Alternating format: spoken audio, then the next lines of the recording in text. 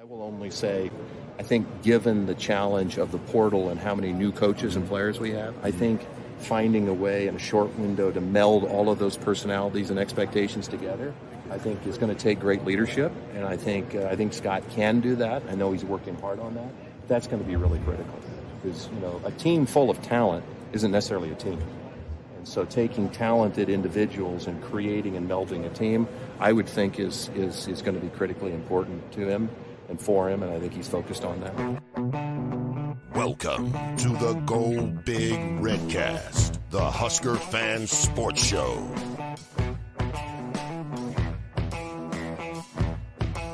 Welcome to the Go Big Redcast. I'm your host, David Gaspers, and I'm with Honky.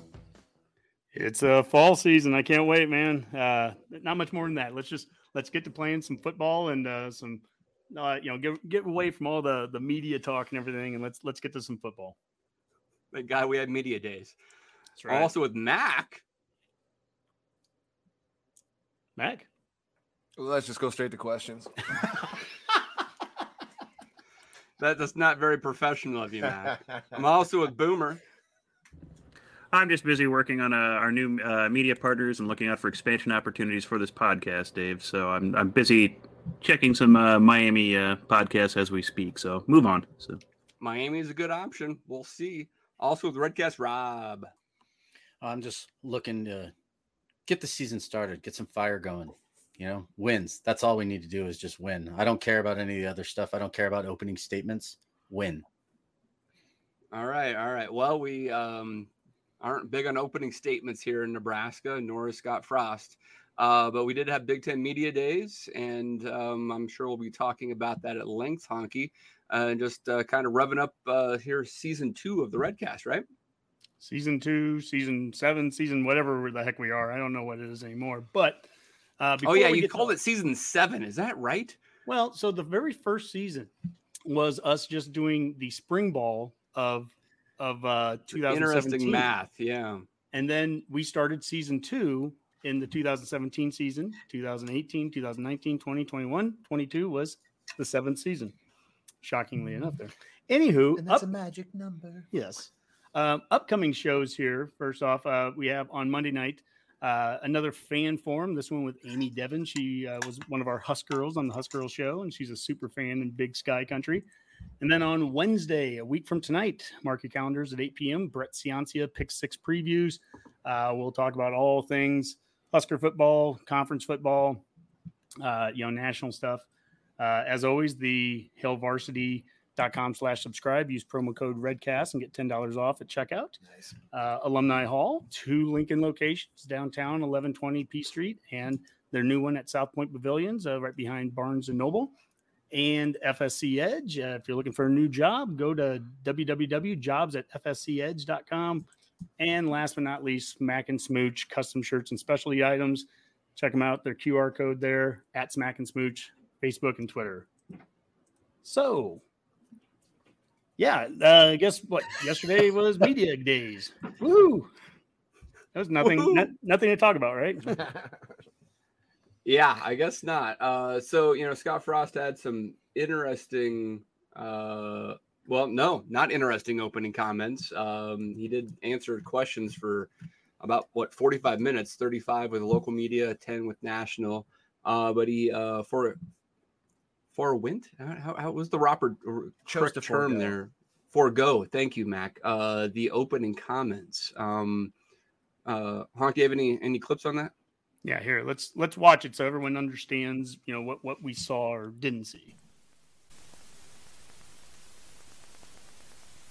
Coach, would you like to begin with an opening statement? No, let's go to questions. All right, let's go. Let's question. Anyone with questions for Coach Frost? Hands up. There's no way that here we go.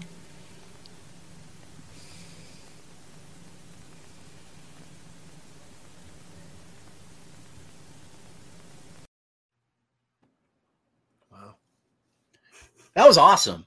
I'm not kidding. I seriously, look, this is the way I look at it. He stunned like everybody in the media right there, and they didn't know what to say. He knew exactly what he was going to be doing the second he got up there. And they just sat there and like, they were like, oh, wait, we're not going to have anything to pick apart and write about and do some crappy article. Okay, here, write a crappy article on him not saying anything. There you go, guys. Now, what do you want to know about the football team? Rob, as anybody who goes through like media training of any sort, you always want to be able to dictate the conversation, right? And you have an opportunity, whether it's 30 seconds of opening statement or 30 minutes, like PJ Fleck, you take advantage of that to simply frame a viewpoint. But the right? viewpoints And anybody were framed early in the year, they've been framed the entire offseason. He could have simply said, you know what? I don't have a lot to say today, guys. Glad you got here early. I know we have to get back to get to practice. We're all business this year.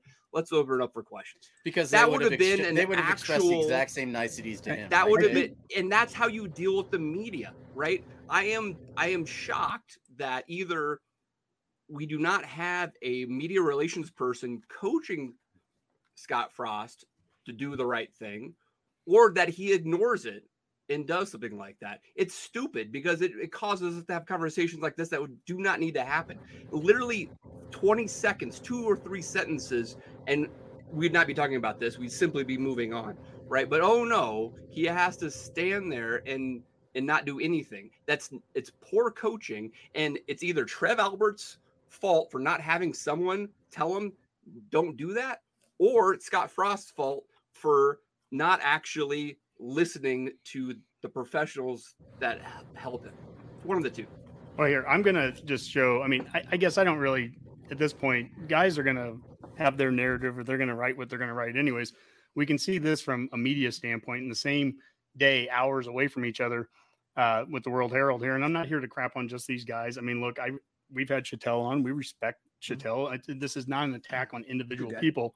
But I mean, here's Sam McEwen writing that in some ways the process of deciding if Frost can deliver that started on Tuesday. It began with an awkward silence, which, by the way, I was watching live. It wasn't awkward to me, but Tom Chattel on Scott Frost's seeming indifference at Big Ten Media Days and the program's new CEO, Trev Alberts. So that's, Sam McEwen writing that tweet about a quote from Chattel. Now, here's Dave Feit, who we're going to have on in a couple of weeks for one of our fan forums. He goes, I prefer the afternoon version of this column, which is Tom's take. Scott Frost is all business at Big Ten Media Days. And it's a whole different narrative there. So I guess you're right, Dave, in some extent, come out, say something at the beginning, don't, whatever, but you're not going to frame their narratives. Narratives are already going to be framed by the time they're coming there, and they're going to take whatever you say and twist it into whatever they were already going to write to begin with. So, you can say you missed an opportunity, or you can just say, look, it is what it is. But I mean, there's a lot of video that we can get to from that media days. I would tend to lean more towards kind of what Dave says on this. In the grand scheme of things, this isn't a big deal. It's not going to make or break a season, but it kind of comes down to a couple things we've talked about Frost needed to do this year about being that CEO and wanting this team to speak with one voice. Well, if you're going to be the CEO, you're the one who needs to be out there making the statements. You're the one who can set the narrative. He's going to be the one speaking. So, take that opportunity. Like Dave said, even if it's 20 seconds, go ahead and do that. And, one of the things that Frost mentioned during media days is they need to be doing those little things right to kind of get them over the hump. I mean, this is a little thing in the grand scheme of things, but it's just one of many little things. Just get these things right so they're not issues, they're not stories. Media doesn't have to waste any time on it. We don't have to waste time on it. Be done with it. That's, it's those little things they need to just catch on. Now, it's probably something he can hopefully learn to deal with, This is his first year, that CEO type role as a head coach, but it's the kind of thing he has to learn to do. That's just my approach on it. So, yeah, I kind of land more on Honky's thing. It didn't even really register with me at all. And at the end of the day, there's nothing to be said. Everybody knows and going into his 5th year, we've lost a ton of games. What am I going to say? Oh, we've had a really good offseason. And I know you could say that, and I understand that. I understand what you're saying, Dave, about just take the opportunity to say that little bit. It didn't look defiant to me. It looked like it was more of where are the questions? I mean, he just come from 35 minutes of questions from the reporters in the other room. That's where he had just come from. So he was in question mode. So I don't know what the expectation was, but it didn't seem like a defiant or misstep. It just was like, to me, and says he's done this for 5 years. He knows. I mean, it's not like he hasn't done this before. So he probably knows the expectation that you have some sort of opening statement, even if it's really brief. It would have been very simple for him to say, like, you know what, I don't have a lot to talk about today, guys. You know, let's open up to questions. All he had to do, he knew that they were expecting an opening statement. That's not on the media. It's literally how the program is set up. Every other coach in the Big Ten had an opening statement. Not just, all you had to do is just acknowledge that that's just kind of standard protocol and go along the norms. It's in all fairness, so every other coach thing. in all fairness, so every other coach hasn't gone through what he's gone through this offseason. I haven't heard anything about Iowa, I hear Minnesota, you, but I don't know about the other 13 from a national standpoint. Bases. Everybody knows everything about Nebraska. We're like everybody's favorite person to pick on. So it comes down to like what more really could he possibly say that he hasn't said or hasn't been said already? Yeah, let's move on, because I mean, if he wanted to not have anybody talk about this, all he would have to do was 30 seconds of simple intro. Well, the Redcast, we gave our official statement on it yesterday. Hey, Coach Frost, you did fine today, GBR. And that, you know, I don't know, great, bad. It's a nothing burger. You're not going to win any football games and lose any football games in media days. Moving silence like lasagna. That's probably the main thing. But some of the questions there, I thought this was interesting. It came from two different Ohio guys. So we're not knocking Nebraska media here. This is Ohio media. Not yet. But two questions here, and they're phrased a little differently. The first one was, I thought, phrased poorly, and I thought Frost answered it really well. The second one, I love the way that the guy asked it. So this will be about a minute and a half here of video, but here, watch this one. First one is about us not being competitive. Hey, Coach Frost, Tino Bovenzi with Spectrum News in Ohio. Looking at you guys' success or lack thereof over the past couple of years, you're not up to the standard where you'd want to be. I think you'd say that yourself. How do you guys get back on track competitively and ultimately get to the Big Ten championship? Yeah, competitively, I think is the wrong way to put it. We were competitive in every game last year. We had our chances to win. We've made a ton of progress as a program from a talent perspective and a culture perspective. We haven't got it where we want it yet. There's a little piece we still got to put together to make sure we get over the hump, but we're excited to have another chance to do that. I think that was a really good way of answering that, because we've talked about that ad nauseum over the course of the offseason. It's when we had Sipple on, and Sipple goes, we weren't bad last year. Bad is the wrong word. We were competitive, right? And so when the question is phrased in a way of you're not being competitive. Now, that was one Ohio guy. Here's another Ohio reporter almost asking kind of the same question, but I like the way that he phrased it here, and I think he got an equally good response from Frost out of it. Hi, Coach. Steve Helwagen with 24/7 Sports in Columbus. Question I have, 3-9 is the record, but all 9 of the losses by single digits. And you turn 3 of those, it's a bowl season. You turn 6 of those, you win the division.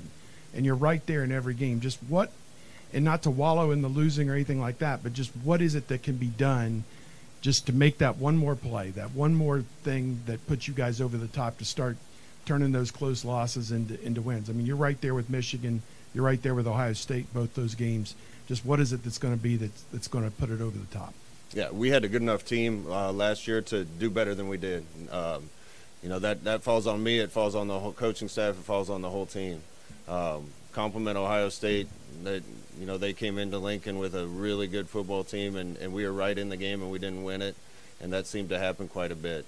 It'd be easy if it was one thing. It's a little harder because it was a little something different in every game. And more than anything, I think we just need to have a little more of a killer instinct to finish games, and we get in those close games, we need to finish them.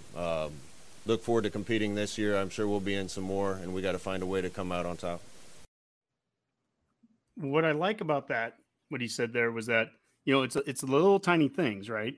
But it was a little tiny something different in each game. And we've talked about this, Dave. I think we did this 6 months ago. We talked about how we might be that far away, but it might be this much, amount of work that it takes to get there. Well, each game it was this, right? So it's this, and then game 2 was that, and game 3 was that, and game 4 was that. And by the time you add up the 9 losses, all times that, we have to get that much better to get over that hump. And I mean that, certainly the number of changes that have been made over the offseason have been geared towards affecting literally every one of those things that have happened in every one of those games. I mean, now Now it's about you just got to execute it. Yeah, that's something I kind of thought about, though, when he made that statement that it's just a little thing, little things that needed to be changed. I mean, we made some very drastic changes in this offseason. We completely, retooled the offensive coaching staff. Special teams had to be retooled for what seems like, the ungodly, amount of time.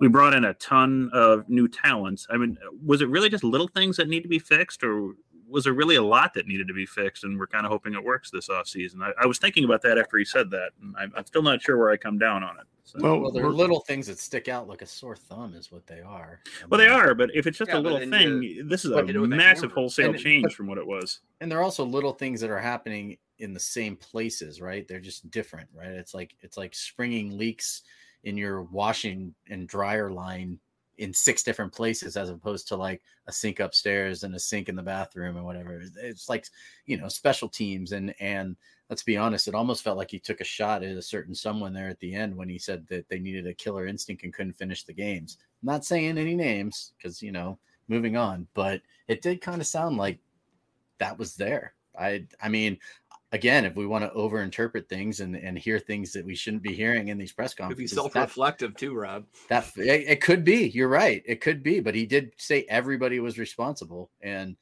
let's just say that, certain someone really did have a hard time finishing games at the end. So, well, and it is little things in each game, right? But cumulatively, especially when they were little things that were different from one game to the next, that's where it adds up over the course of the season into big things.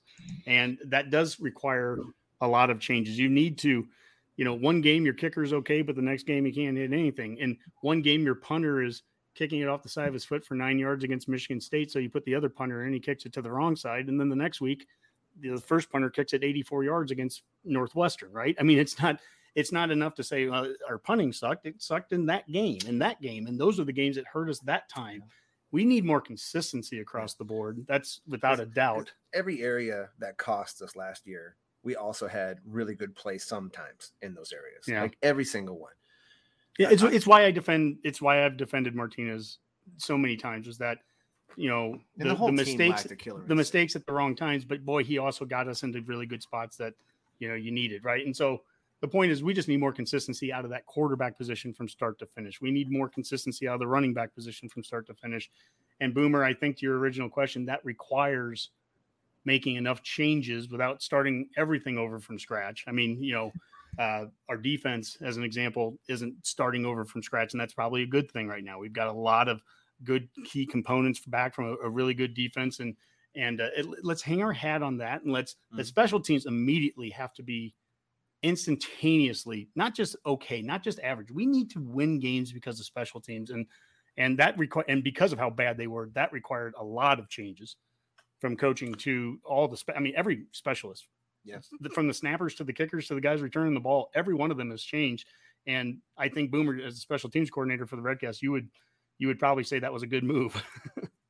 Well, yeah, although we've done this about every year, we've tried something new on special teams. Eventually, something's bound to work, right? I mean, the law of averages says eventually something's going to work. As special teams coordinator, if you take the approach that we took 2 years ago with the analyst, a year ago with the split assistant coach / coordinator, or what we have now with Bush, I mean, just from your professional special teams experience here, I mean, which approach would you most want to take? Well, I like, as long as you have someone dedicated to it, regardless of what position it is. And I think you also need buy-in, especially from the head coach, and really every position coach needs to buy into special teams. They have to stress how important it is for all their players. If we're putting you on special teams, even if you're normally a safety or cornerback or whatever, it's not just something to get you on the field. It's an important key part of the game. So it stems from everything. I like having a coach that can spend a lot of time on it because we obviously need it. What we have been doing doesn't work. And I do hope that Frost is taking this opportunity as a CEO to spend more time with it and stress the importance of it to the entire team, because it is something that's important. We brought up how Urban Meyer, many times stressed how important it was and played a big role in it, as a head coach, and it worked for them. And I think that's what you should model yourself off here too. So. Well, for a little while and then go on probation, but I get you. Well, there's that, but yeah. But they won championships. That's fine. So hey man, I'll take a little probation if it comes after a championship. Honestly, it doesn't matter. I just want free tattoos. So no, No, that was those free tattoos were before him. So Yeah, that was Tressel. Yeah. Jeez, like Sweater vest. So many Yeah, Urban Meyer violations, would so many thrive in the college coaches. football I can't environment keep right up now. with them. But I think one thing that we've talked about a lot all off season, Dave, was the Northwestern game, the importance of the Northwestern game, kicking it off well, getting a good start. Here's Frost on that Northwestern game. We're excited to go play in Ireland. There's some challenges that go along with that. We've been planning for it for a long time. We're going to try to handle it as well as we can. Our players understand it. It's not a bull trip. We didn't earn it. We're going over there to play a football game, and that's got to be the focus. I like that approach. We didn't earn it. Dave, I think you were checking today. The tickets are still under $600 from Denver round trip to Ireland. If you could get some tickets and go over there, I mean, what do you want to see? Not a victory, obviously. I mean, that goes without saying. What do you want to see in that first game? What are some of those things that does it go without saying, Honky? Because the answer to a successful season is winning. right? Like what score do you need to see? And is 1-0 good enough? Because I've said that a number of times. I'll take 1-0 right now. Yeah, I mean, I don't know how I get to 1-0, but I would just take any sort of victory there. Obviously, I think that the narrative this year is Pat Fitzgerald's team is going to be down again. They're picked to finish last. This is exactly when Northwestern actually surprises everyone and plays better than expected. I don't know anything about the Northwestern roster or the coaching staff, but I expect them probably to be at least slightly better than last year's team. And it's the first game out of the gate in a different location. You just got to go out and win the game, right? No one's going to care after that. I think I heard that didn't Northwestern has like the least returning production in the entire Big Ten? Didn't I? Well, they had no production last year. So. Well, that's true. You can't return anything you don't have. Oh my God, no, that's funny. But I mean, isn't that it? So I mean, I hear what you're saying, we can Dave. look that up, but I think that's probably right. Yeah, but Dave, that's due to the COVID situation in the sense that a bunch of players probably would have. Maybe you come back, you're delaying your graduation year, et cetera. But if you're at Northwestern and you're ready to move on with your career and you're not going to play football after college, you're ready to take that, internship at a bank or whatever and start making hundreds of thousands of dollars a year, right? And working production for a drama company. Yeah. Whatever. Well, Brett Ciancia, Pick Six, who we'll have on next week, his Big 12 or Big 10 West, he has Northwestern 7th there. Dave, when we talked with Dave Bartu, the College Football Matrix guy, about a month and a half ago, they're extremely down on Northwestern. I mean, like this is a clear win. And part of me, I mean, look, Nebraska needs to cancel all that noise out no matter what. I don't care if we're playing a 12-0 team or an 0-12 team. You're 3-9 coming off of last year. Like there's nobody we don't. If we beat Northwestern, I say then we don't come back and look past North Dakota. You don't look past anybody right now. But like, doesn't it partially kind of scare the hell out of you that they are so poorly looked upon Northwestern right now? I mean, this is clearly the number 7 team, blah blah blah in the West. I'm like, oh geez, I wish they were. I wish they were ranked first right now. I honestly do.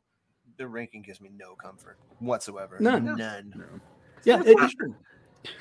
It just for fun, Northwestern, according to Bill Connolly, is returning 65% of their production from last year, overall. So, which actually puts them right in the middle for the Big Ten. Okay. They're actually higher than us, oddly enough. So, Illinois is bottom though. So there's there's the. Do we get to bring the Big 12 production with us though? Like if you added.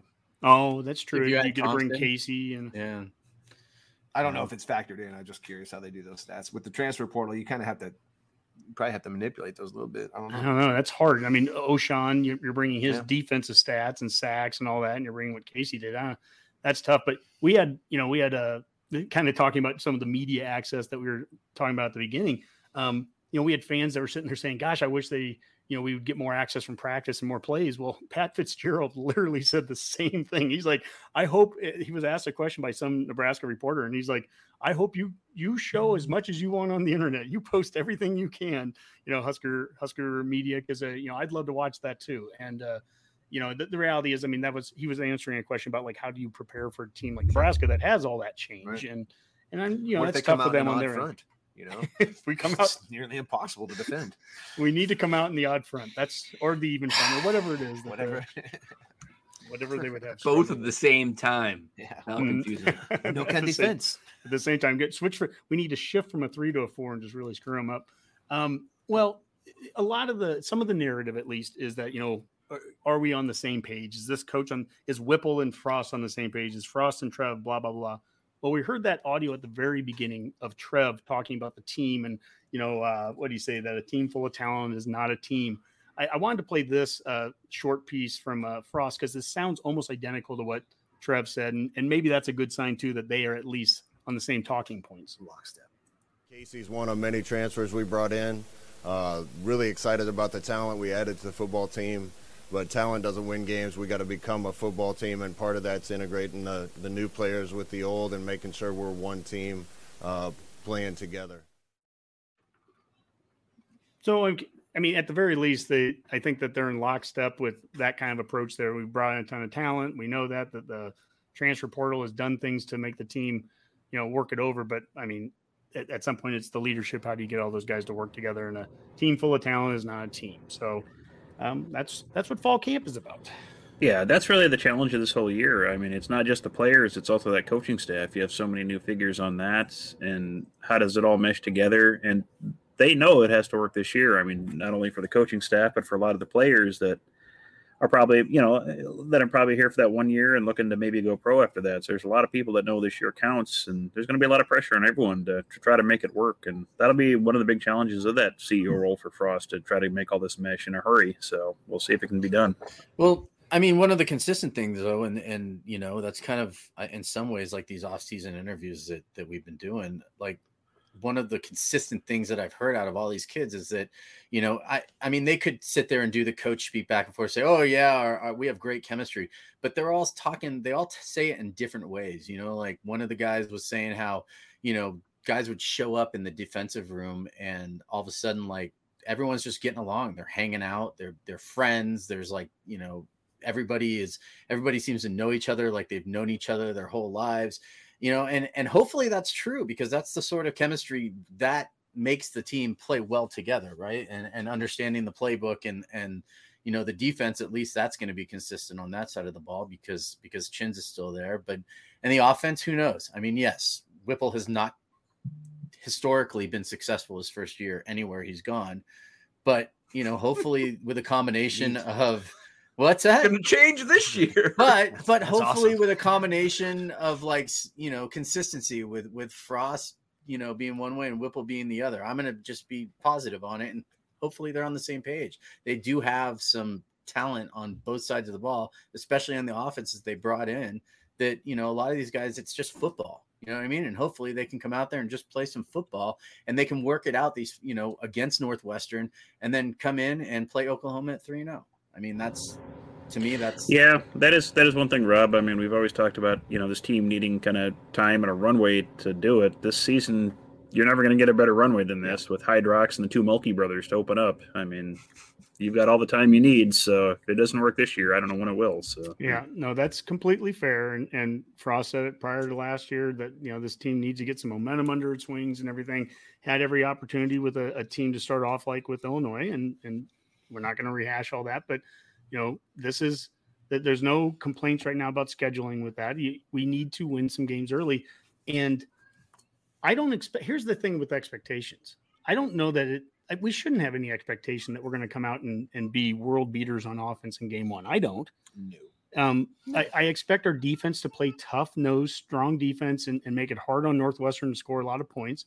And I do expect that our special teams comes out and performs at a high level from an execution standpoint, meaning that would be the best indicator punting, of success for the rest of the year. We're punting where you're supposed to punt. You're making extra points. We missed 2 of those in the first game last year. We're fielding every punt that we should field. And if it's going over our head into the end zone, you let it go. I mean, we're playing smart special teams. And if you do that, you're going to win a couple games early in the season just because of playing solid special teams. And as you're working through whatever it is that your offensive transitions and all that are, you're working through that, but you got to win games along the way. Right now, I mean, Boomer, your runway thing is perfect. I mean, there is a runway here. You got to play Mistake, close to mistake, free ball. The O-line on the offense is what I'm really watching. I watched the Oklahoma game again from last year, and there's these moments where I walked away so inspired, like, oh my God, we did this well and this well and this well. But I'm also tearing my hair out because after the first drive was done, we had 4 offensive line penalties in the first drive. 8 offensive line penalties by the end of the game. And you're like, okay, yeah, we can't do that again. That's where you make, I don't know if that's a little mistake or a big one, but that was certainly one that warranted, we have a new position coach there now. So. Honk, is there other media day tweets or videos that you want to talk about? Let me. I want to show one here from Trev, and we just talked about the staff. Trev brings up the new staff perspective and what those guys bring to the room. So let's listen to that. Well, I think when you have coaches like Mark and Mickey and some of the other coaches, I mean, you understand they're bringing experiences to Nebraska, working for other head coaches or being a head coach himself or even NFL experience or working with different personalities of players that I think really can help Scott. It's just a broadening of your perspective. I think having a coach that's had to create systems and play calling in multiple situations. I mean, every conference is different. What you're going to do in the NFL is likely different than what you're going to do in the ACC. So I think a lot of it is just perspective. When you sit around a table with different experiences, different perspectives, and different abilities, it has, it's just going to impact you, I think, in a positive way, as long as you're receptive to it. And I think Scott has certainly been receptive to it. Mac was watching then. The first thing he goes, man, that's a lot of bald guys in the background. So I thought the so same serious. thing, Like, Mac. I'm like, it wow. was interesting. Yeah, like Midnight Oil doing the interview. They're all PJ Fleck fans. Yeah, the PJ Fleck appreciation conference was there. Goodness, Yeah. The beds are Terrifying. burning. Hey, Coach, how do we sleep while our beds are burning? How's the world turning? Dave, You got to give it back, Rob. That's why. Dave, we'll start with you. I mean, you've had, I think, very legitimate questions about Whipple and just how quickly will this work, and this needs to work quickly. So, based off of some what you just heard there with Alberts talking about the staff and what they bring, what they offer, but also the challenges of making it work. I mean, what do you think as you hear Trev talk about that? Yeah, I mean, it's legit. I mean, I think Whipple has a pretty good track record after year 3 or so. That's just not going to cut it. I think he needs to be good enough this year to be retained, right? And that means, in my opinion, they need to go 6-6, 7-5 to get that. You guys are far more ambitious. I just think they need to go to a bowl game, and Trev wants the staff to stay together. I mean, they're investing too much in allowing Frost to recreate this to kick him to the curb with a bowl season. So even with a light record, I think they just need to get to 6-6. So can Whipple and Frost meld together well enough to get there? And I think with this schedule and the talent they have on the roster, which I think is legitimately good, they probably can get there. I completely agree with you, Honky, that the offensive line, ultimately, we can talk about skill position guys all day long. If the O-line doesn't produce to the level that you need to do in the Big Ten, that's going to be the problem. So we're going to see. Yeah, and if there is a point of, we talked about silence earlier, but Trev using silence, he was asked that question about the wins and how many wins, and he's like, I'm not going there. I'm not going to give you that we need to win 6 or 6. He's not going to get himself backed into that kind of corner. But it was, I think essentially we all know what we need to see, and so and that can be different things. Rob will be disappointed with that 10-2 season because we're going to go 15-0. I get it, Dave. You want 6-6 and everything. The point is, at the end of the day, we still all need to see the same things. In fact, Mac and I were talking before this. We're going to watch the Northwestern game together, and we already know at halftime what we want to see, whether we're up or down. I mean, it's kind of the same thing with Illinois last year when we were at halftime. We we're like, everything we wanted to see, we didn't. It didn't matter what the score was. It didn't matter if we could come back and win. It was like, how did we not do? How are we doing these things sloppily? We need to stop saying sloppy football. And so that's me, just Amen. beating the dead horse over and over again. I think that pretty much takes care of media days. at least from what we had here. Is there any questions right now from any of the Redcasters that we want to do before we get into the next parts? There haven't been a whole lot of questions tonight. A lot of them have been statements, mostly just kind of supporting the Frost approach on the press conference. That he was in a hurry, had a plane to catch, which is true. Plenty of time to talk. The season goes on.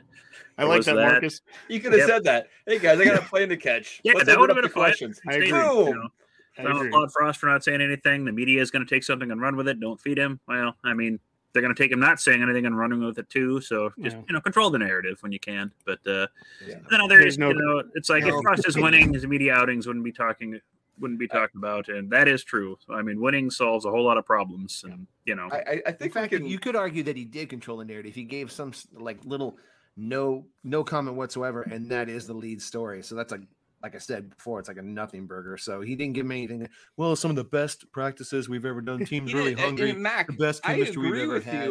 Mac, I agree. He didn't need to. He shouldn't have said that. Great offseason, but he didn't need to say that. I totally agree with you. When I was listening to Trev in that interview clip that Honky only thing I was thinking about, I never even thought about the question that Honky asked me. I just winged that. All I was thinking about was would we have expected Trev to stand up in the middle of that press conference and not say anything? Yeah, no, but you wouldn't have. You would have expected Trev to say something, right? But they're different. They're different for sure. But I mean, a head coach has to be a media guy, don't they? No, not at all. And I think is there a head coach that is not? Is Nick Saban a media guy? The coaches have to. He would have an opening statement. Yeah, he had an opening statement. I'm pretty sure it is. Yeah, because they're very good. I would have an opening statement too if I was Alabama. Hey, so we had another awesome recruiting class. NIL's going great. I bet he had it when he went 6-6 too. Things are going super well here. Just the way it works. I have no problems. I would too. I mean, okay, and I've been trying to say this too, is that Benning said something too, and it was interesting. And normally, I haven't been agreeing with everything that he's been saying in the mornings, and I have been trying to listen to it, just kind of get a feel for what some other people are out there thinking. And he's a former player, and he's like, I've known Scott now for 30 plus years. And he's like, what he did yesterday is exactly what I would have expected of him from day one. He's always seemed like he's kind of been forced up there with these, pre-speeches, and everyone just picks him apart.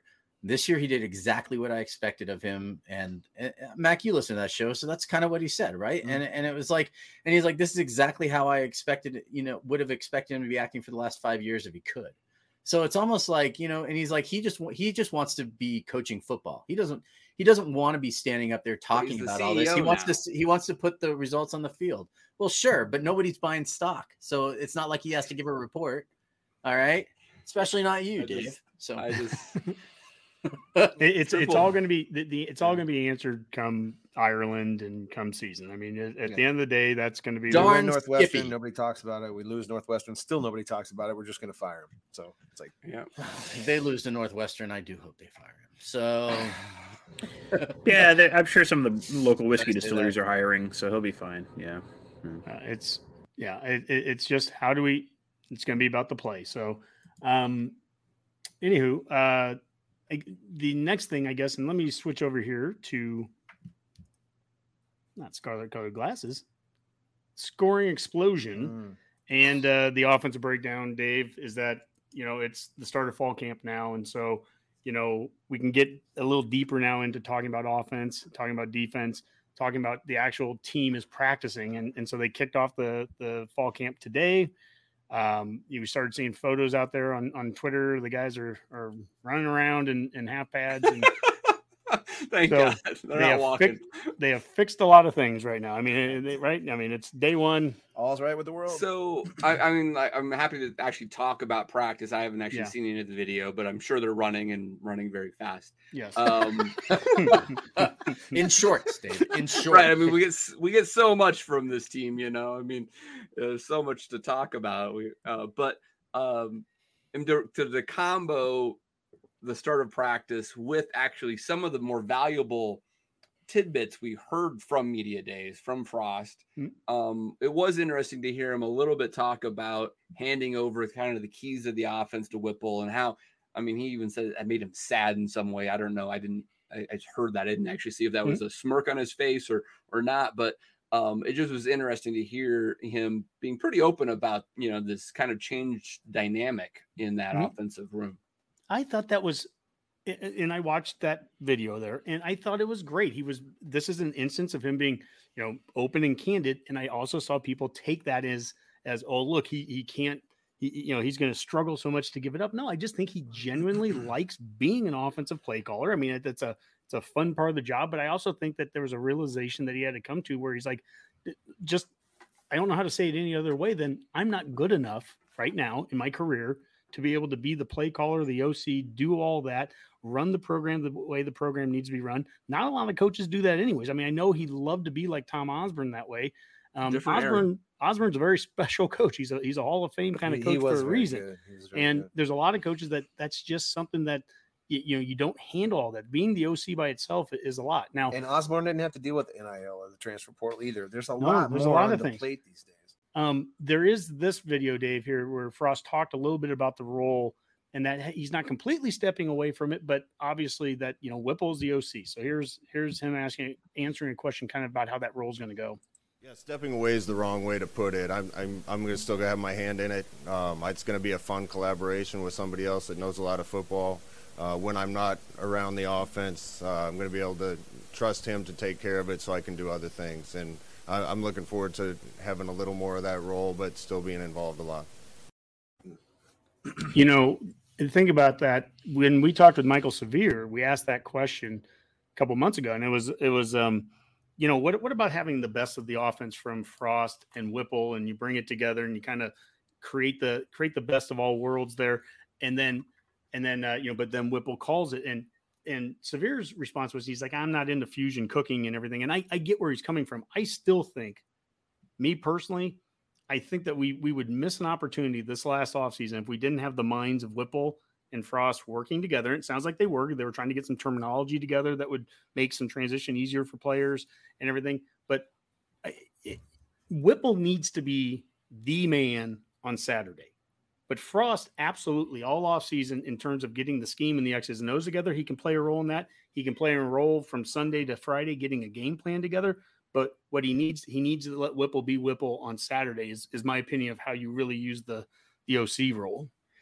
Maybe there's a good poll out here where you could ask, like, what's the over-under of the first – when do we see the first designed QB run play call, right? Is it like the first drive, second drive, third drive, fourth drive, right? Because I mean that would indicate that that's Frost's hand still on the overall the playbook, and not necessarily the play calling, but some part of the game strategy, right? Because I don't think you'd see that out of a Whipple offense. You're saying if we see a design run from the quarterback, that's a Frost call? Is that what, I'm just trying to I wouldn't say a call. I mean, I would say that Whipple still maybe made that call, but like in the strategy of the game and the general playbook, that'd still be a Frost play. Gotcha. Se. The game I've watched quite a bit from last year with Pitt was just their game at Tennessee, and it's only 1 out of 12 games. I get it, but they did a little bit of everything. They did have a couple of QB runs for what it's worth. It was in the Whipple offense.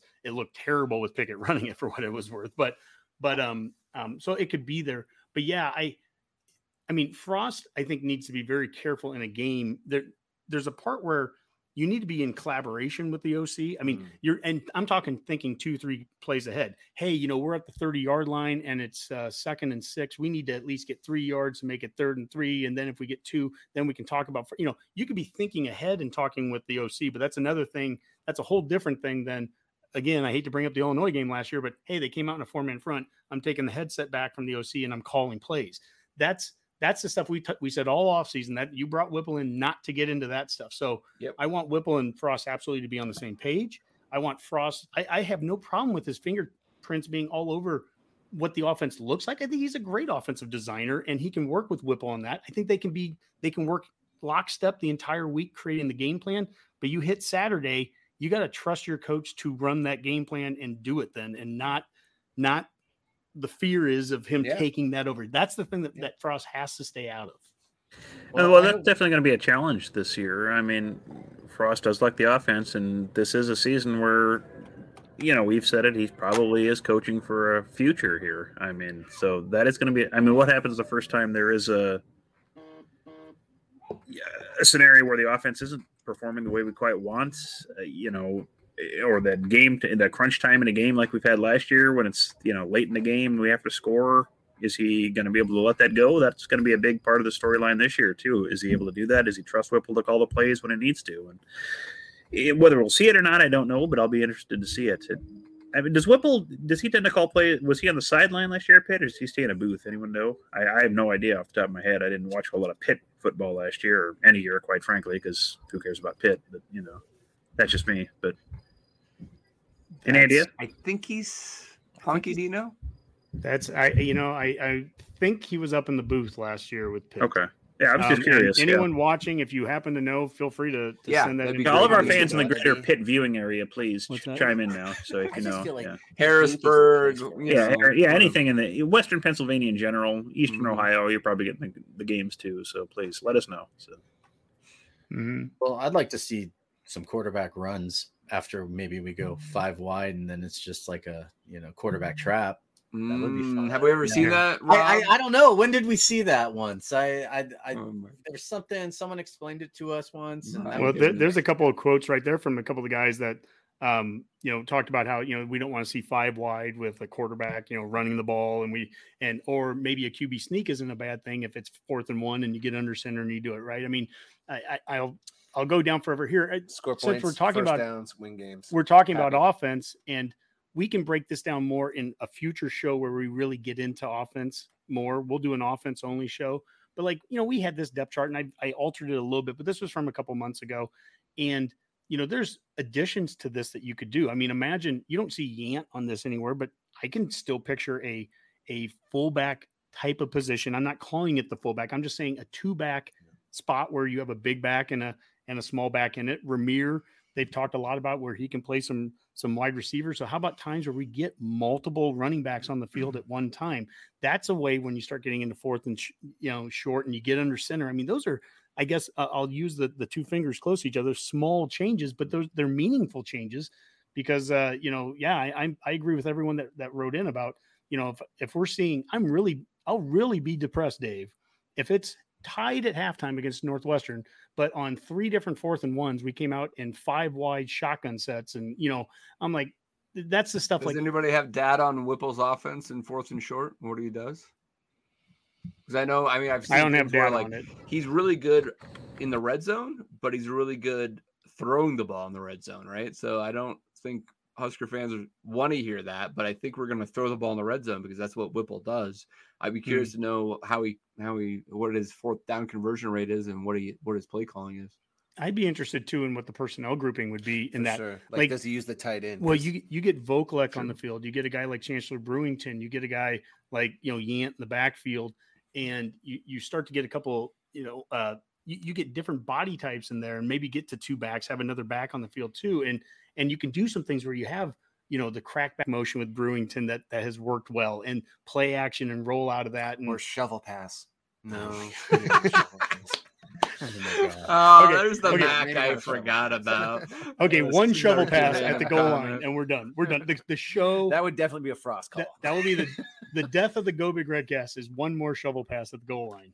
I think we all can just call it quits. Or if we open up Ireland with that's something like that, or a slant pass to the sideline. That's what throw it out to the flat. Yep. I want to show this again because, guys, this will be I think an opportunity for us. Take a look at this. Take a look at this when you rewatch the show or whatever. We'll come back and we'll do an offensive show in a couple of weeks, and I think we can really kind of. At that point, maybe we'll start to have more information too about, which guys are looking certain ways at different positions, but somebody's hurt or something like that. Yeah. If there's an injury or whatever, like I just moved Newly off this. He was on it, from a couple months ago. Right. So I put Ben Hart up at right tackle. There's Corcoran. I put him at right guard. Kevin Williams Jr., who Rob talked with back in February. He's left guard. There's Teddy Prohaska at left tackle. Again, this is broken record from previous years, but that's 3 top 100 linemen on the offensive line. Sounds good. I mean, that sounds good, Dave, from a talent perspective, right? Now, if we have 4 penalties if we have 4 penalties in the first drive like we did against Oklahoma, we're also quitting the show, right? We're never doing another show again. So stop having four penalties on the opening drive. And there's too many. We're going to quit the show lines tonight. I'm concerned because I'm going to have me and Boomer doing a show randomly in September and wondering where Honky and Rob are at. And I'm like, well, hey, we can make it work, Dave. We got Rob sure, too, we'll so throw we together. We can make this happen. So. Here, just wait. I can have this guy here. Yeah, just do that, and I'll just get some of Rob's dumbest quotes and just push play on those. Rob, are you going to take that? Well, how about true is a problem. How about this? This is that's the thing, though, is that I'm usually right. Dave calls me stupid, and then it turns out to be right. So call it stupid all you want, Dave, but you're just mad that I'm generally correct. So. Well, how about this? This is I hope you're generally correct this year. Yeah, some offensive tweets of the week here that will help get us out of scoring explosion. One of them here came from Adam Brenneman, and he gave the top 5 play callers in college football. And this was from, I don't know, July 18th. What's that? Is that a drawing? We need to get back to more drawings with like college football posters and stuff. You remember like the Big 8 when we had like courtroom drawings? Is that what you're looking for? Like a stylized photograph. 100%. We need to scoping almost. We need graphic designers Dan to get in that. Yeah, graphic designer Swobes for us. So he could do that. He's outstanding. But anyways, Adam Brenneman, so this is some national guy, and he wrote his top 5 play callers in college football. And number 1 was Lincoln Riley at Southern Cal. There's number 2, Ryan Day with Ohio State. Lane Kiffin with Ole Miss, Bill O'Brien at Alabama, and number 5, Mark Whipple at Nebraska. Again, that's Honky, can you bring that back up again? Sure. I'm wondering if Swobes could zoom in and we could see Whipple's play sheet there. It looks like he's on the sideline for sure there too. Yeah. Yeah, that certainly wouldn't be in a booth. Yeah, no question. Yeah. Yeah, all the passes were written in black, and so that's the. But so he has a reputation of being a successful play caller there. When we talked again, I brought him up a couple times with Michael Severe. When we talked with him, Severe was very high. He said a year ago on Whipple, long before he ever thought Whipple was going to come here. By the way, he just thought that he runs an offense and calls an offense well. So I mean, we're coming. This is the weird thing. This is how does Brett Ciancia have us at number 2 when we were 3-9? Yeah, in the West. Ooh, how do these people have us projected that way? And it's like in today's world, between the transfer portal, you can lose a 4-year starting quarterback, but replace him with a quarterback who started for a year at Texas. We get rid of the OC and we bring in an offensive coordinator who, at least by some people, are calling him a top 5 play caller in the country. So there are clear upgrades, and there's reasons for optimism.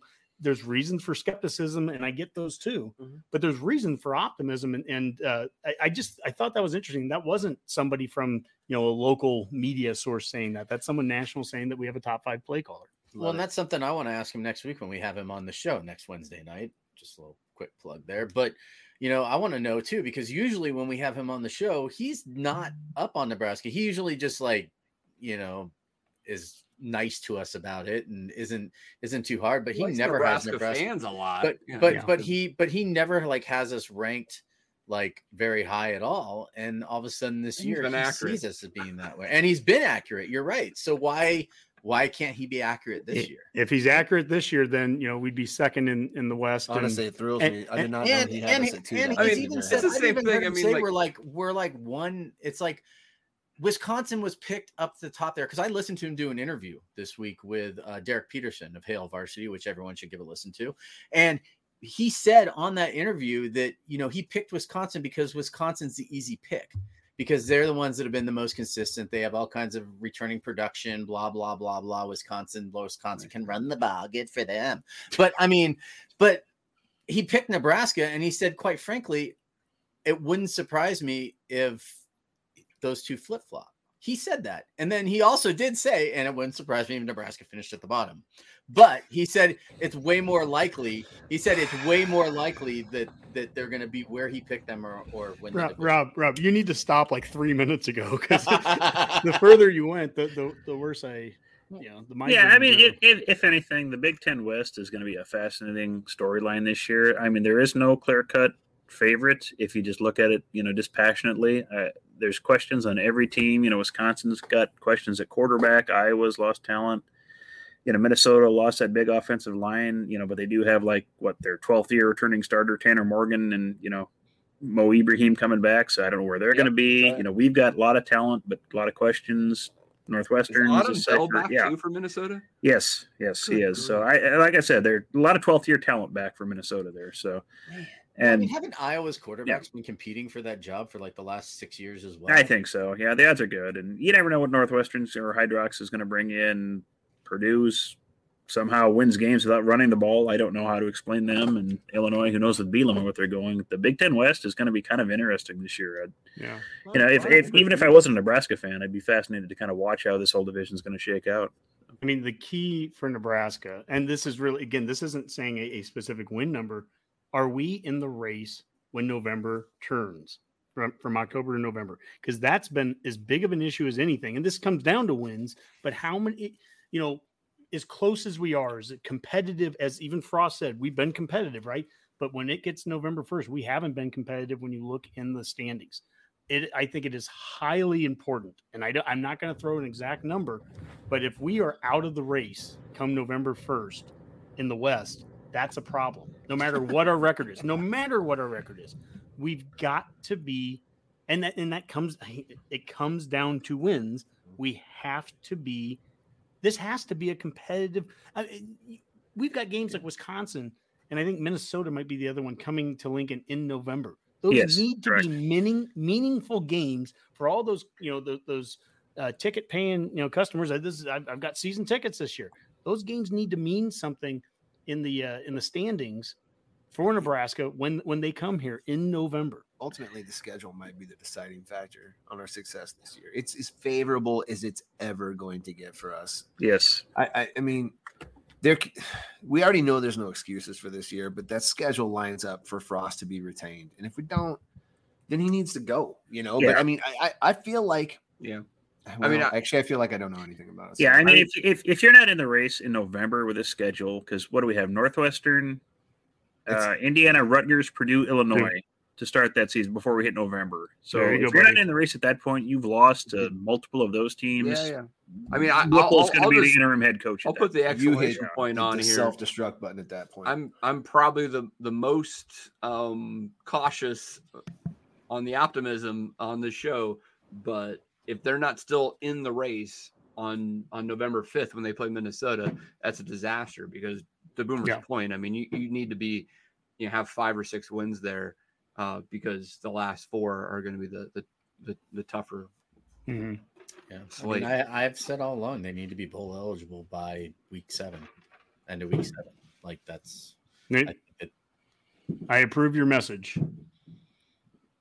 Well, Dave, let's move to throwing the bones. Talking a little bit of a defense here. And again, we're not going to. This isn't deep delving into it today. We're going to have a whole entire show. There's plenty of time between now and game skimming. 1. Yeah, this is just a kind of the overview. We'll start again. This is depth chart wise, and what I think was interesting. We threw this out, and I'm going to switch 2 names around here. That this is still old from about a month and a half ago. Okay. We have Devin Drew on the first team. We had Stephen Wynn on the second. I have no problem flipping those guys around. Drew has barely gotten here. I don't know who those people are. Yeah, and Wynn Wynn is the Alabama transfer who's been here all summer here. But specifically, what I like about it is that we have this in a 4-3 alignment. And it's kind of a 4-3 alignment. Also, we have the nickel back, the Nick back, Chris Kolarovic. So I don't know exactly how this is going to look, but just listening to Dawson the other night on the radio, he just flat out came out and said what we've been hearing all off season. We're going to have more 4-man front. So it's going to be maybe a 4-2 nickel, or it could be a 4-3. I don't know exactly how but it's going to be more 4-man front, 4 down front. Dave, when you were down in Lincoln back in April, and we just happened to walk up to Barry's that day. You had like a business thing you're doing that day, but then like we go over to Barry's, and it was the first coaches clinic that I haven't gone to in a generation. And we run into a couple of coaches that I had actually met that were from South Dakota, high school coaches, and I'd met at a previous one. And Dave and I are sitting there, and we end up talking to these guys for a good hour or two. And one of them was a D-line coach that came out of Dawson's coaching clinic. And he goes, yeah, Dawson said we're going to run 80% 4-man front. And he's telling us that in April. So it's like, okay, I I don't know why he'd be saying that if that wasn't the case, or I don't know why he'd be saying that anyways, so yeah, I envisioned 4-man front. That's what that depth chart looks like there. There was also a reason I didn't jump off the bridge when we would lose a Casey Rogers back in the day. I thought that we needed to get a couple of guys in the Can you bring that back up, Honky? Sure. I knew that we needed to get a couple guys in the portal. And, that's offense. And we did, but your defensive line depth, that 4-man front depth, starts to look different when you start to incorporate guys like Garrett Nelson, Blaze Gunnerson, Butler into. So you have Caleb Tanner. I do have Caleb Tanner as a linebacker. He absolutely could be a D-end edge guy. I guess we should. He could be that hybrid guy too. We do need to replace the D-end with edge. That is the terminology there. And really, okay, so Redcasters, I probably need to do a little bit of work on this. There's basically 2 linebacker spots, and then there's 2 edge spots. So Caleb Tanner's role here probably would be as an edge. And we that edge spot, there's depth. Dude, Garrett Frost Nelson said that was one of the deepest. Oh my God. Tanner, Nelson, Mathis, Butler, Gunnerson. Those are all edge guys. I'm going to redo this graphic a little bit just to kind of better show that they didn't. I should have had that ready. My apologies for the live audience there. But Dave, you wanted me to bring it back up. Is there something you wanted to specifically? No, I just wanted to look at it more closely. I mean, that was one thing that was interesting to see. See how you laid that out. Seeing Tommy Hill starting at cornerback, I think you might be right, but I'm sure Braxton Clark is going to argue that to the end of fall camp. So that's going to be really interesting. Is Buford for sure a safety? They've been moving. Yeah, they moved. Yeah, I think so. I was going to go run. I did finally get my Phil Still magazine earlier this week. And I was looking at the position rankings, which is always interesting. Nebraska is in there on a few of them in the 30s or 40s. The highest one, though, is the linebacker core. He has his 13th in the country in linebackers. Wow. I was like, wow, we haven't hit a top 15 in that magazine in a position ranking in a long time. Dave, where's that rank in the Big Ten? I don't. If you give me a few seconds, I'll run and get it. But sure. That's all right. I just wondered, how give or take. Tell you what, Dave. If you want to get it, I'm going to play a 25-second clip here from Garrett Nelson talking about his goals. Run fast, Dave. Sacks. I saw somebody has to be the Big Ten Defensive Player of the Year. So why not me? Yeah. So. I know the type of player that I am, so I want to go prove the rest of the world and also prove myself that I know who I am. We have 2 guys that just stepped away for a second. Dave finding the magazine, and Mac, you might hear him in the background. He's letting go of one of his drinks. I might have to run off for a second too, because we got a huge hailstorm coming through here. I might have to go save. Oh, my are plants. you? I'm still here, El Guapo. Greeley's about to Greeley's getting hit with some hail here, but that just for everyone here with Nelson, he just he mentioned there in that audio clip for the guys on the show that didn't hear it that his goal is to be Defensive Player of the Year, and he's like, why not? If not me, and he has lofty goals there, and I'm guessing the Phil Still, which Dave is now looking through, for us to be a top 15 linebacking core, it probably incorporates or includes guys like Nelson in it. And so again, that edge position is going to be kind of middle. It might be considered linebackers by some takes, and it's going to be D line by some takes, and that's basically what Dawson's coaching right now, anyways. D line and edge. Yeah, so I can read just a little bit out of Phil's write up. He says inside linebackers Luke Reimer and Nick Heinrich were number 1 and number 2 tacklers, and both return. Plus, outside linebacker Garrett Nelson has taken the next step and is a player to watch and the leader of the defense. And to Mac's question, ahead of us in the Big Ten would be Iowa at 8, Michigan State at 7, Wisconsin at 6. And that's it. So we're fourth. Fourth with linebackers there. Mm-hmm. Would you guys agree that the linebacker position group is our strongest position group? Probably. On the defense, right? Or no, just in general, in the whole. That's a good question, Mac, because when I saw that, it made me think a little bit. And yeah, it's interesting. Honk? You know, if you incorporate returning production into the projection of it, I would probably say yes, because they were both 100-yard between or Henrich 100-yard. and Reimers, I mean, obviously there's production. Now, at the same token, maybe this is me, drinking some of that Kool-Aid, but like I think very highly of what we have in the room at running back and what we have in the room at wide receiver, and yet from a returning standpoint, a lot of it's projection, but it's a ton of potential. It's a ton of talent. My God, it's 4- and 5-star guys and all that good stuff. It's just, it's not necessarily proven yet wearing red and white, but the linebacking core, I have no issue saying that's as proven of a spot. I think the defensive backs, where we lose 3 of our 4 starters, but you get Newsome back, and he obviously represented us in Indianapolis at the media days. And then, Tommy Hill, I think, is a great transfer for us to get. And I think Fisher is very excited with some of the safeties. That's probably been the best recruited position group since Frost has been here, as the defensive backs. Like, we're still waiting for some of those, like Noah Pola-Gates. Buford's poised to make a breakout, but like there's been players within that group that are ready to shine. I mean, Quentin Newsome's came here, and to finally have some consistency from coaching at that position group too. I mean, you think about that. There was that stretch where we had like over. That's okay. Let me run through these position rankings really quick, just for conversation's sake. Really quick. Quarterback at 52nd, running back at 44th, wide receiver at 34th, and then offensive line 67th, defensive line. I'm looking. I don't see it. Linebackers again, 13th. I'm hoping I missed the D line. It's not good. It's not ranked. Defensive backs is 56th and not ranked on special teams. Go figure on that one. No, totally. That's someone like our special teams.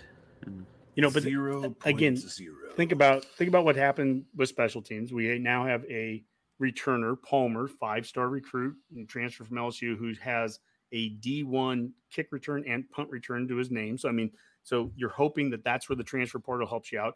Our punting was, as we've said earlier, a disaster, and then we bring in the FCS punter of the year, right? So there's reason to be optimistic, and yet, based off of anything in the past, I don't know how you rank us any higher than not being ranked at all. Almost the way negative, they did. Yeah, sure. But the O-line one is really intriguing to me, Dave. 67th, and I've said this before. I'm going to say it again. To me, the player that really, maybe the most important player potentially on that O-line is Benhart, because if Benhart, who has as much experience as anybody coming back, and he has the NFL body, he is the 6'9" dude, he is a top 100 recruit. He's played 2 years of Big Ten ball where he has plenty of experience. If he can, but he also fell out of favor for plenty of mistakes. He's part of those jumping, offsides against Oklahoma that I talked about earlier. He's part of the problem that we had. He needs to, if he cleans that up with a new coach and has some new eyes on him, if Benhart can solidify that right tackle position, that opens up Corcoran to be able to play any of those other spots. We have Prohaska at left tackle. You have 3 top 100 recruits. If they actually play the potential, I'm asking a lot here, right? You play the potential. That doesn't sound like a 67th offense line in the country, but we haven't seen it either. I'm not knocking Still for ranking them there at all. Yeah. That's more than fair. If Raiola gets Benhart to be a solid starter, then we're set, because that means all the other guys have improved tremendously as well. That would be the development key that we're missing, right? That you're right. That's 100%. If they got Benhart to be a solid contributor as a starter, we're going to be just fine this year. Just fine. Frost said himself, we'll go as the offensive line goes, which isn't groundbreaking. Everybody knows that in terms of offense, but it needs, it definitely that could have been the opening statement. There you go, Dave.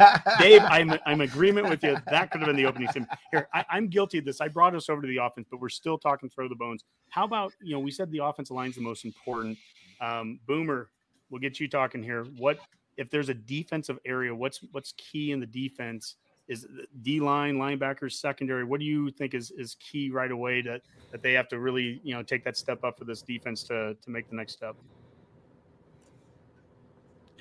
Well, I think the D line has probably the biggest questions of what's out there, just because of who they're replacing and the talent that was brought in at the other positions, and like we said about the linebacking core being as solid as it is. I do want to see what the defensive line can do, and that's always been the thing in the Big Ten. The offensive lines are so dominant for a lot of these teams. So, how good is your defensive line? That answers a lot of questions. How good your defense is going to be. So, that's what I want to see going forward, this season. What can they do? Can Shenander make that D-line like it was last year? And we'll see. So. Yes. Yeah. Big Ten's one in the trenches. So, Rob, you look wet. I am. We're getting a huge hailstorm out there. And speaking of defense, I had to throw some paint. I don't even know what you call them. Paint tarps, the big paint things that the people throw on the floor. I've got some very large ones. Right. Tarps, yeah. I've got some large ones. I threw them over my cars because we've got like nickel-size hail coming down out there right now. So just saving my car. Of not plastic? But I'm really glad that you're asking, because I actually think the most important area for the defense this year is going to be the defensive backs, because I think we have some of the talent on the edge rushers. And I think that we got guys like Nash that are, I don't know what's so funny, Hunky, but no, I think that, Boomer posted. Am I alive? Let us know in the comments. No. Oh, I didn't see.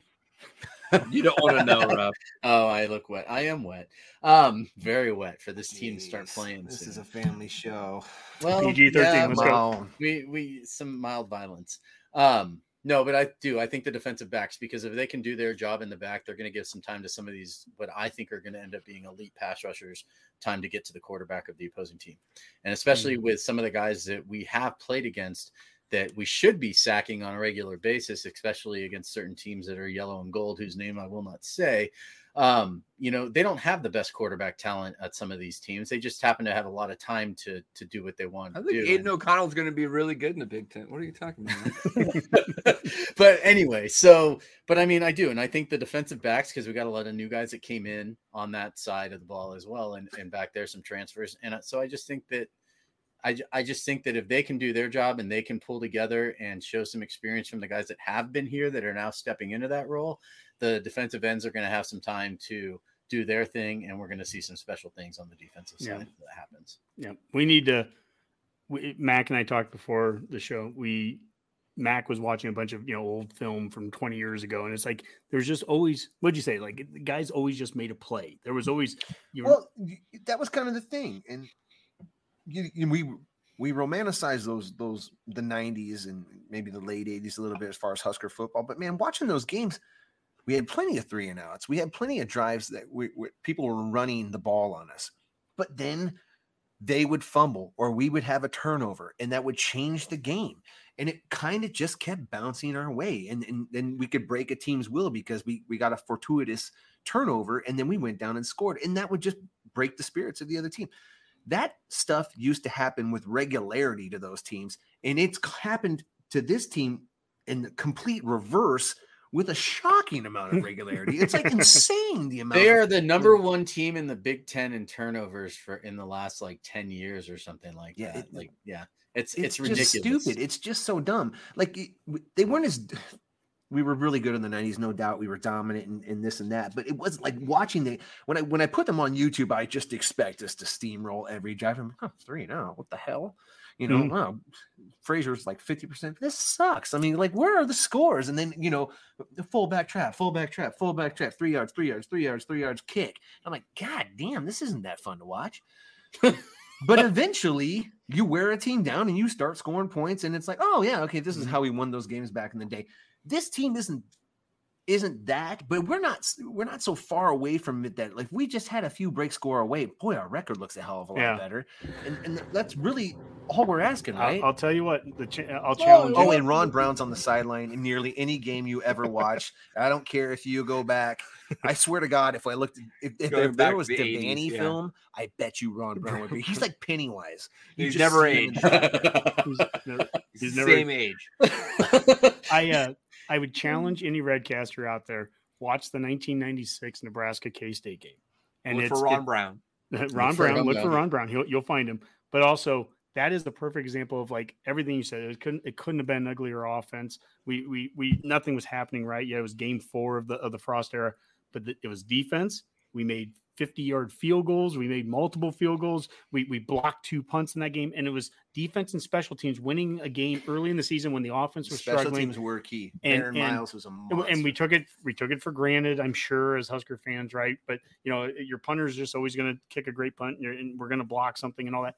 That those are the things. It worked in '96. It's the stuff we need to work now. We need to have those kinds of performances out, those elements of the game, defense and special teams, to help get us through some of the natural. It is way too rose-colored glasses to sit there and think that we're just everything's gonna on first snap on offense is just gonna work with Whipple and all the changes. I don't think that's realistic.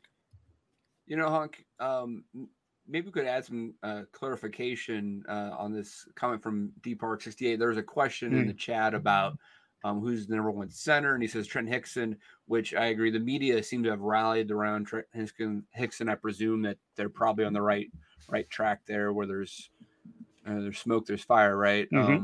Earlier we thought maybe they tried Corcoran out or whatever. And he states 15 starts in the O-line, but no time playing at center. I don't know if that's necessarily true. When Juergens was struggling, wasn't it Hickson who came in and played center a little bit at times? Yeah, or is that someone else? Hickson he's had a few snaps. I know Farniak, the younger Farniak, also played some a couple years ago. I feel Hickson played a little bit. Hickson definitely did play. I think Hickson's played some snaps. Here's the thing with this is what I like about Ben Hart taking over that right tackle spot. If it opens up Corcoran to be able to literally swing between any of the middle 3 spots, I think Hickson can be more than a solid. He can be a solid center at worst. Solid meaning you're getting the ball from the center to the quarterback in the shotgun, which and not getting blown up. Yeah, and not getting blown up and getting it consistently to the quarterback, which was an issue with Juergens in years 1 and 2, right? I think Hickson can do that right out of the gates. Okay, that's a good starting point. Corcoran can be a guy that maybe if he can be a special center, if Corcoran's that good, and I think Corcoran could be the best offensive lineman on the team. So it's literally about plugging and playing and finding the right spot for him. If he's the best center and he can dominate and do things at center, which we haven't seen yet, I'd be lying if I said I've seen it. He hasn't played that spot enough. But if he could be somebody that could start to do some elements of what Juergens did, then yeah, maybe you throw him out there at that spot. But if not, Hickson is going to give you a solid center. And then you've got Corcoran, plug him at a guard, and but it all starts with Ben Hart there. If Ben Hart can't take over that right tackle spot, you almost by default have to put Corcoran there, and you lose Corcoran's ability to swing in the inside. Didn't Frost say he could play all 5 positions today? So that's probably it would be nice. Well, guys, this has been good. Is there any other questions? I guess before we head out of this. Boomer, you've been watching. I see a boatload of comments. I just don't know if anything's been questions out of it. No questions. No. No. Come on. Everything we've talked about, we've explained so well that there are no questions. What is it? What was that from? That was like SNL. The Barry Gibb talk show. Barry Gibb talk show. Yeah. Come on. Is there any other questions, Boomer? Talk to your brother. Yeah. Yeah, no other questions. No, not at this point. Wait, reference of the night by Boomer. Thank you. Talk about chest hair. All right, Hunk, is there anything else we want to get to outside of chest hair and Barry Gibbs? Wish I had some. I think that we want to tackle before we have some parting shots. I don't. I think this is. I'd like to tackle the other team's quarterback. Boom. Well, I want to tackle the next couple of weeks. This is great to get this group together. I'm so glad we got tonight. Dave, I know you're at least out next week. I don't know if you're going to be back. Probably both weeks. Probably both weeks. We're not quite ready to announce our guy 2 weeks from now, but next week, like I said, we have Brett Ciancia. Have a couple more fan forums coming up. Go back, Fredcasters, too. Watch some of the fan forums. We just did a good one with Paul Jacobson with Husker Tapes. That was fun. Also, I'm going to retweet this one out, the week of Oklahoma week, but also rewatch that Mike Babcock one that we did a week ago. Boomer and I did with, just Nebraska Oklahoma history. I'm particularly proud of that just because that is such a meaningful tradition. It was a fun listen. All 2+ hours of it. And if you don't want to listen to 2 hours, the only part I didn't like was when Rob interjected while you had your computer rebooted, and Rob, of course, immediately turns it to him. He's like, I've got these these thoughts. What do you think, Mike Babcock, about my thoughts? I'm like, you could have asked Mike Babcock any question out there about Husker history. Rob, are you going to take towards this? you? I'm like, Well, Rob, first of all, I come wasn't on, even man. supposed to be on the dang show, Dave. Like, I was That's a seriously, I good get a point. text from Where Honky. was- It's like, where hey, was can you Boomer at jump that on point? here for 2 minutes? And I'm just like, sure, I'll jump on with Mike Babcock and have absolutely nothing in my brain to talk about except for like what Honky asked me to do. But I would thanks, have had Dave. 1,000 questions for the guy. You know Come what, on, though, Dave? Rob. You know what, though, Dave? I'm going to start doing that every single time you decide not to come onto a show because you could have been there. You could have asked questions. No one invited me.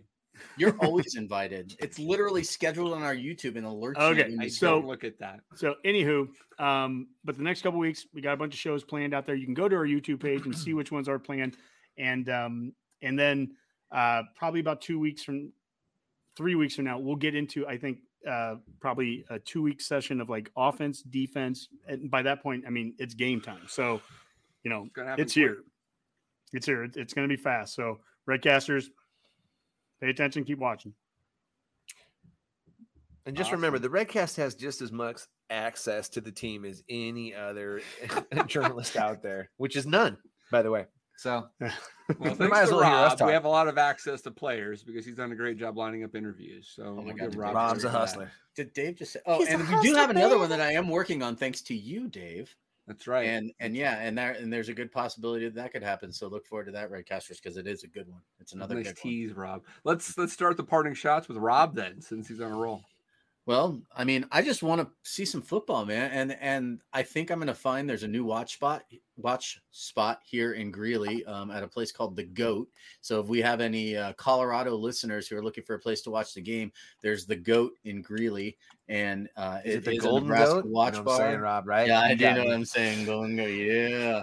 But so I'll be there. I'll be watching the game from there and having a good time. And hopefully we come away. Last year, I did not watch the Northwestern game. So I'm also considering that again because of the result. So there was no 311 concert that day, though. So we might have. Sure, you could find random 90s band that you can watch during the Northwestern game. Maybe. Yeah, the Urge or I'll be somebody's bound to be seeing playing. I'll be seeing 311 in Omaha with Lit and Three Doors Down 2 weeks later before the I heard Georgia Southern Southern counts, game, Rob. so, at some country club in Omaha. So yeah. All right, let's go to Boomer. Well, I don't have a whole lot. Just first off, I just wanted to give another shout out to Mike Babcock. I really enjoyed the time we had for the Oklahoma show. Like Honky said, if you haven't had a chance to listen to that, please do. It's 2 hours of just awesomeness and just fun talk about a great rivalry with Nebraska. Second, Jay Dougal was asking the drink of choice. It's again diplomats. What Honky and I were drinking with Babcock. They're nice. They're light. They're perfect for summer. Just what you want. So if you need the recipe, let me know. They're pretty basic.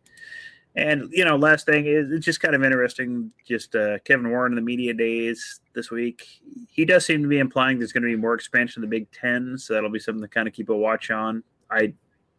He didn't close the door on it. I don't think it's going to be immediate, but I think it's going to be coming. So it'll be something else fun to watch for. So look forward to that emergency Go Big Redcast as soon as that happens. So it seems like it's coming down the pike. So enjoy it. You're ready. Yep. All right, Mac, what do you got, man? This is still peak silly season, and I just caution. Really, the Husker guy next fans. to you has Nebraska's sunglasses. I forgot. Scarlet color. Enjoy it. We're undefeated. I'm as hopeful as the next guy, but I'm also as skeptical as the biggest douche out there. So, fingers crossed. Don't say that about Dave. I was talking about you, Rob. You're the 15-year-old guy.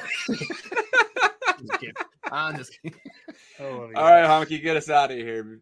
Yeah, I shockingly, I really didn't have anything planned, but what Boomer talked about a little bit with like the conference realignment stuff, when you look at what the Pac-12 is doing right now, where supposedly they're going to break up money, where it's like Oregon and Washington get like Bad half ideas. of it, and then Stanford and Cal get most of it, and then the other 5-6 teams, whatever they're. Is it true that UCLA and USC are coming in fully vested? Fully vested. Yes. That's horse shit. There's no way I can see Different any of that time. go. There's no way I can see any of that go wrong in the Pac-12. The way that they might split it up. So yeah, likelihood that there could be Language, some Mike. some more movement. Yeah, it's all coming down to what Notre Dame does, because the Big Ten could have half the Pac-12 if it wants to. Anybody who wants to join the Pac-12 will join the Big Ten if they do. So it's just the Big Ten's waiting to see what Notre Dame wants to do and who they might poach in the ACC, and then if that doesn't work, they're taking the Pac-12. So that's what it is. It'd be cool if we could get Clemson and Notre Dame. Mm-hmm. Well, thank you so much, Redcasters. By the way, I'm looking at like 70 comments or whatever here. So thank you guys, everyone that's been following along. Yeah, it's been really cool. But take us out of here, Dave. Stay salty. All right. Thanks, guys. A great show. I enjoyed being back on the show. I know I've taken most of the summer off, but you guys have taken great care with it. You're refreshed. You're refreshed, man. That's right. That's right. All right. For now, let's call that a Go Big Redcast. Go Big Red. GBR.